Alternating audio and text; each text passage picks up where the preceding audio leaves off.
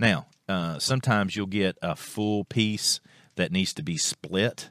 So I prefer to drill those holes first and then split the handles into two scales. More often than not, if you buy a kit, you're going to get scales that are already split. And that's why I'm suggesting you tape the two pieces of scales together. And that's what I'm recommending for you now, is that it would be better for you to get two scales rather than get one handle and have to have some sort of saw that you have to cut. And if you make an error, then wow, you're out handles, and now you got to come up with other handles. Now, I will go ahead and say, and again, just so we're clear, that's step 5. No, I'm sorry, that's step 4, looking at my list here. That's step 4, is getting the handle right. One of the things that I did just to make knives that I really liked and had meaning to me is the first couple knives I ever built when I was I was just a young teenager, probably 13 years old. I built a couple of knives that I still use to this day for a lot of game processing. And all that's going to change now that I've got my Chamonix. But up for many, many years, I utilized those knives for game processing. And I just went out to the barn on the farm. Now, I lived on a farm, and I had access to just old barn wood and stuff of that nature. And I found an old piece of firewood, that we were going to burn for firewood, and that's what I made my handles from. Now, I use a belt sander, and we'll talk about that in just a minute, but I have the ability to, have a belt sander. It's one piece that I would highly recommend if you buy something to help you with building knives. I would go with a belt sander long before I get a drill press or something like that. So, and that way, those handles that I still have today and are still going strong, and I'm 50 years old now, and those, again, what is that? 37 years or something like that, 37, 38 years ago, I built, they're still holding strong with exactly the process that I'm describing to you now. And now, number 5, make sure the surfaces of the handle, steel, and scales are free of any dust or similar debris.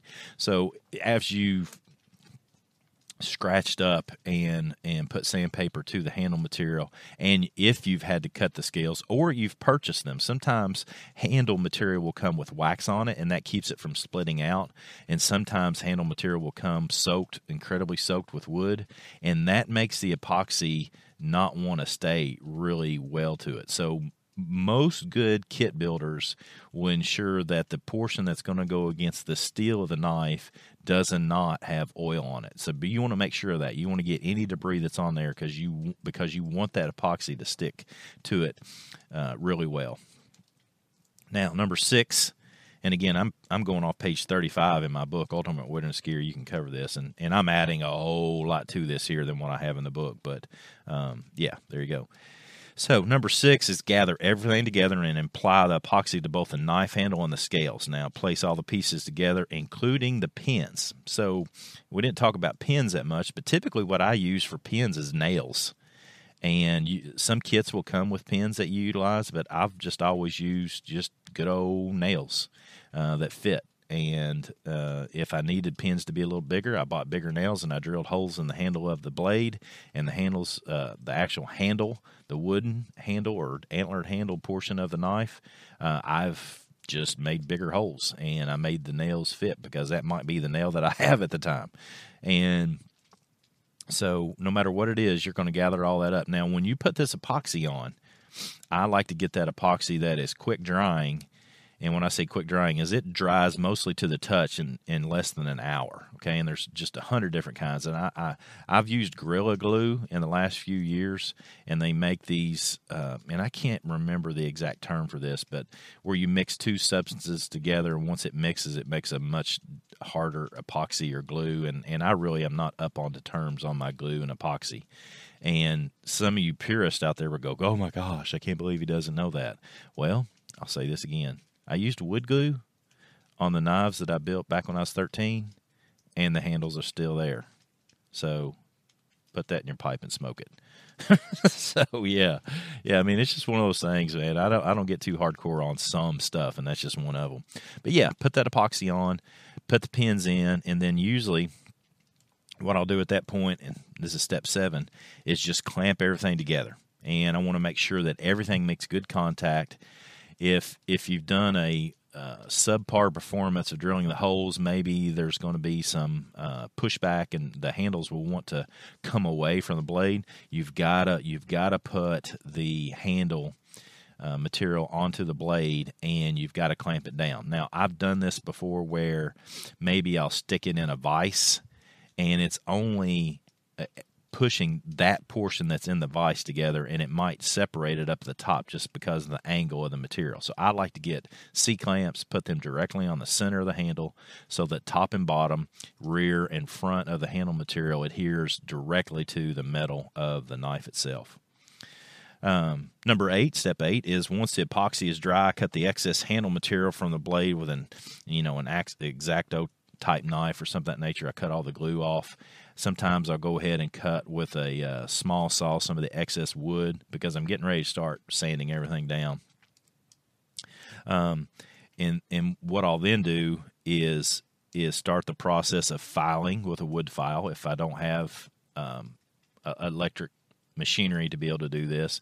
If I have a belt sander, which I do, well, the first few that I built, I didn't have that. So I just did everything, every single part of it by hand. And quite frankly, there's a lot of value in that. Again, you're getting that tactile improvement, kinesthetic improvement in your hand dexterity, which is a useful thing to have in anything that you're going to engage in survival and outdoors. And then the belt sander is just saving you some time, really. It's not saving you and helping you develop skill, though. So you choose what is best for you and take it from there. But it's up to you.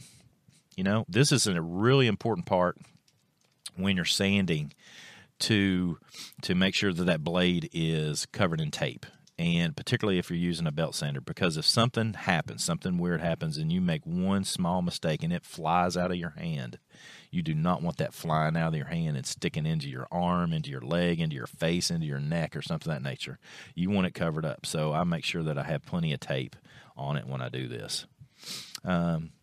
So in step 9, and when the handle is complete, apply liberal amounts of linseed oil to help preserve the wood. I do this simply by wiping it on with a cloth and letting it sit in a warm spot, like taking it outside and putting it in the sun if it's warm, or if it's the winter. I build a lot of stuff in the winter. I might have the heater in my garage, and I'll just leave it on for a while and let that sit, because basically what that does is it opens up the pores of the wood, if you will, and it allows that linseed oil to soak down in there and helps preserve it. And that's another trick, not really a trick, it's just a method that these two knives, and when I'm saying these two knives I keep talking about that I made when I was a teenager, those things, I've got about $7-8 in those things, and I've been utilizing them since that time. And the key was, when I first built them, I put this linseed oil on them, and it's helped preserve them for that long, and they're still cutting like champs. So, number 10, if you prefer, and this is totally optional really, you may want to finish the handle with some sort of wood stain. I usually put something on it that helps protect it, but I like a clear finish, and I don't like my knives to shine. I don't want sun to hit on the handle or the blade of my knife, for that matter. That's why I keep it in a sheath when I'm out, because that might attract attention of whatever it is that I'm trying to hide from. So, yeah, there it is. Yep, you got it. 10 steps to you building your own very inexpensive knife. I looked before I started this podcast, and you can get kits from any number of different suppliers. The ones that I keep talking about, I got Green River blanks, and basically they're just blades that are already just, stamped out. They're incredibly cheap. They're about $20. Many years ago, I bought about 20 of them, and I've just kept them in one of my toolboxes. And I looked at them the other day, and I bought all of them. They were all about $7. Now, those same blades, pretty much the same exact blade right now, is about $20. So that'll tell you how long I've had them. But that's it. You'll get a lot of enjoyment out of this, I think. And then you can take that knife and start doing your bushcraft, your survival training, and there's just a lot of value in that. And there's a lot of value in you building a knife and then giving it to someone, and they'll appreciate that. You'll like that, and they can use it for whatever they want to. Usually, I'll just give you an idea. What I do is I've made a few knives for people, and I don't want to assume that they like it when I give it to them, okay? And so one of the things that I do is I tell them, hey, if this doesn't suit you, then just stick it in the kitchen cabinet and use it in the kitchen. and that way they can still get use out of it, but it might not be the knife that they need for bushcrafting and survival and stuff of that nature.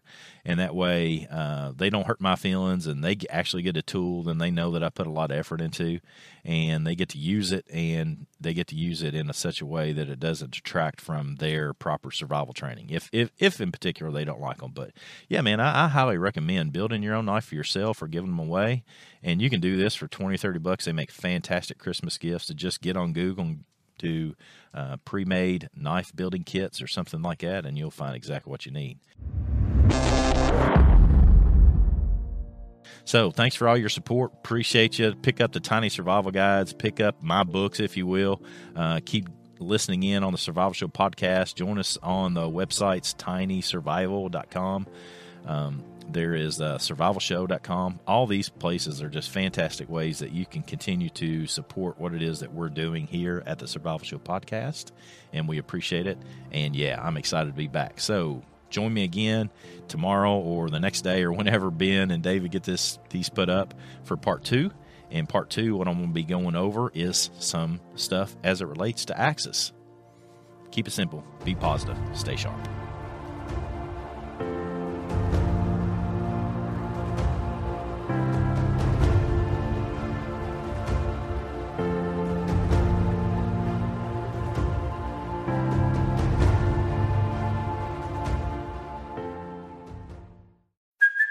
Hey, it's Kaylee Cuoco for Priceline. Ready to go to your happy place for a happy price? Well, why didn't you say so? Just download the Priceline app right now and save up to 60% on hotels. So whether it's Cousin Kevin's Kazoo Concert in Kansas City, go Kevin, or Becky's Bachelorette Bash in Bermuda, you never have to miss a trip ever again. So download the Priceline app today. Your savings are waiting.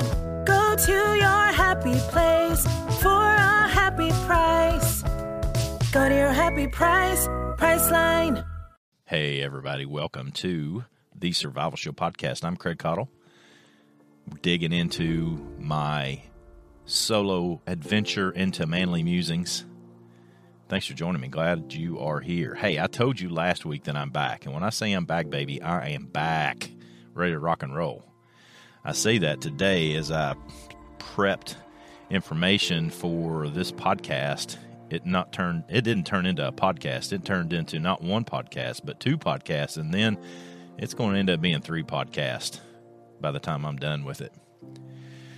What I wanted to do is I got to thinking, man, I haven't really dug into any gear type podcast in a while for the Survival Show podcast, so I wanted to dig into that a little bit today, so thanks for joining me. Hey, if you want to follow along with a small portion of what I'm going to go over, then pick up my book, Ultimate Wilderness Gear, my second book. Be frank and honest and transparent with you. That book just did not sell well, and it's a shame because it is a fantastic book. I think people looked at that book and thought, man, that's a buyer's guide. I'll just pick up a magazine. And this book is anything but a buyer's guide. Yeah, it talks about some gear for sure, but the thing that I go into are the details, like different types of insulation in jackets and sleeping bags and stuff that go along with it, and why you should choose this one over that one. And I've got all kinds of stories with my experience over, nearly 50 years of playing in the outdoors to bank on, and you can learn from both my wonderful, wonderful achievements as well as my wonderful, wonderful failures that I've learned from, and you can gain from that and not make some of the same mistakes that I've made. So anyway, pick up Ultimate Wilderness Gear. So what I'm going to do is I've got 3 podcasts, I think, because I want to talk about gear, but I want to break these up. First one, I'm going to talk about some things as they relate to knives, and it's probably not going to be what you think it is, so hang in there. I'm going to do that here on podcast 1. Then come back for part 2, and in part 2, what I'm going to do is I'm going to go over some things that relate to axes, because we hardly ever talk about axes on the Survival Show podcast, and that's a mistake. And we should talk about large cutting tools, particularly for those of us that live in mixed hardwood forest areas of the world. And I'll discuss why it's important. If you don't understand what I mean by that, I'll discuss that as well in part 2. And then part 3, I'm going to talk about one of the most invaluable pieces of equipment that anybody can take, whether you're a backpacker, a hunter, or a survivalist or bushcrafter. One of the most invaluable pieces of equipment you can take in part 3 that really more often than not just gets overlooked. So, yeah, thanks for joining me here for part 1. Come back for part 2 and part 3 whenever and wherever Dave and producer Ben throw it up there. So, thanks for joining me. As it relates to knives, what I wanted to get into was not knife handles, not knife grinds, not knife tips and points and coatings and sheaths and all the stuff that go along with it. What I want to do is I want to go over what I refer to as the 10 simple steps to building your own knife. And I think this is incredibly valuable. As many of you all well know, I just came out with my first knife design. It was built by LT Wright, Handcrafted Knives. Fantastic people up there. I love the knife. It's performing incredibly well. We've sold a bunch of them. We'll be selling a bunch more of them. Excited about it. But what I also like to encourage people to do is build things with their own hands. And so what I want to go through is some 10 simple steps here that'll help you build your first knife. And I'm not talking about a hand-forged knife. I'm not talking about you've got to grind something out because you really don't know how to heat temper and all that stuff. What I want to do is help you find and build a knife from kit pieces, and then encourage you, obviously, to go out with that knife and do stuff with it. There's incredible value for all of us to work with our hands. It helps us with creative problem solving. It helps us get tactile improvement in how we utilize our hands and how we utilize our bodies. You know, if we're doing incredibly hard work, which building a knife is not incredibly physically demanding for your typical person. Now, knife makers out there that build knives all day long, it's an incredibly hard job. I mean, just the simple fact of building knives all day long is an incredibly tough job. And I don't want to discredit them, those of you who are full-time knife makers. But for those of us who are just hobbyists, if you will, who just want to make our first blade and have something that we can, clean up some fish with, maybe cut up some squirrels, do some light bush crafting and stuff of that nature, this is what I want to go over today. So, again, as I mentioned, the first thing I suggest doing is just get a kit. And you can get kits from all sorts of places. Just look up on Google search a knife kit. And there's anything from professional knife builders that have kits. I know LT Wright has a knife building class up at their shop, and you can get into that in Ohio if you're in the area. If you're not in the area, then go anyway, because, that place is fantastic and the people are fantastic. First things first, what you need to do is you choose a blade and a handle style that you like. And that's the beauty of a kit, is that there's several different kit makers out there, and you can go about finding the thing that works for you. And one of the first things I recommend you do is when you get your kit in is I would take the opportunity to cover the blade, the sharp side, and the tip with tape. I typically do that with the first layer that I'll cover it with is painter's tape, because it sticks and then it comes off rather easily. So I'll put that on the blade, and then I'll cover it with duct tape. And that way, if in the process of working on a knife it slips, it doesn't actually cut me. It doesn't dig into me. And I can handle it without the concern of, and not that I'm not safe with it. I'm not saying I'm not safe with it, but as you're building a knife and working on it, sometimes the sharp edge is going to have to be near and close, if not directly on your body and your hands in particular. And sometimes we just want to make sure, not sometimes, all the time, we want to make sure that we're safe while that's happening. So that's the first thing I would recommend. For me, I think as a preference, I would choose a wood-handled kit for my first knife. I would forego micarta, although I'm a huge fan of micarta and I'm a huge fan of antler. I would definitely go with wood, because there's so many different options, and you can get different patterns and make it more attractive to your eye. And if you want to show it off to people, you can make it attractive enough that you can show it off to people. Secondly, step 2 in these 10 steps is I like to just basically take some sandpaper to the interior portion of the handle. And that's going to be the part that's covered with the wood or the micarta, or whatever it is you actually end up choosing. And the reason I'm doing this is that it'll help the epoxy adhere to that particular surface. And I'm not saying I rough it up terribly bad. I just rough it up enough that makes it such that if you looked at it real close, like under a lens or something of that nature, you could actually see some of the grooves. To the naked eye, you just see that it looks like scratches, but this helps some of that epoxy to adhere to it.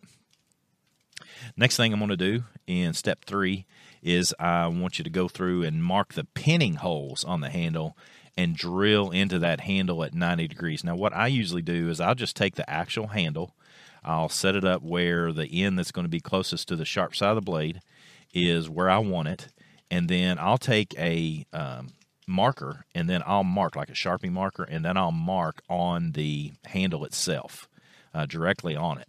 Now, keep in mind as you do this, because this can be, dependent upon how many tools you have, this can be problematic if you don't do this step right. So make sure that you're drilling directly in the, or marking directly in the center of that hole, because that's where you're going to want that drill bit to go. Now, the other thing to keep in mind is you're basically marking the inside of the handle. And so as you do this, if you have a drill press, it doesn't really matter because you're just going to drill a 90-degree hole to it.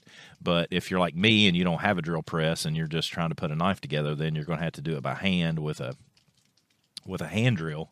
And so if you don't get these holes straight, then it causes problems as we continue to move forward and get it pinned. So the big thing there is typically what I'll do is I will actually take a handle that are split, and I will tape them together to where I can continue to work on them best I can so that I can hold that straight. Put the actual blade, and when I say blade, I'm talking about a full tang kit is what I recommend. Then lay that directly on the handles and then mark directly center of those holes.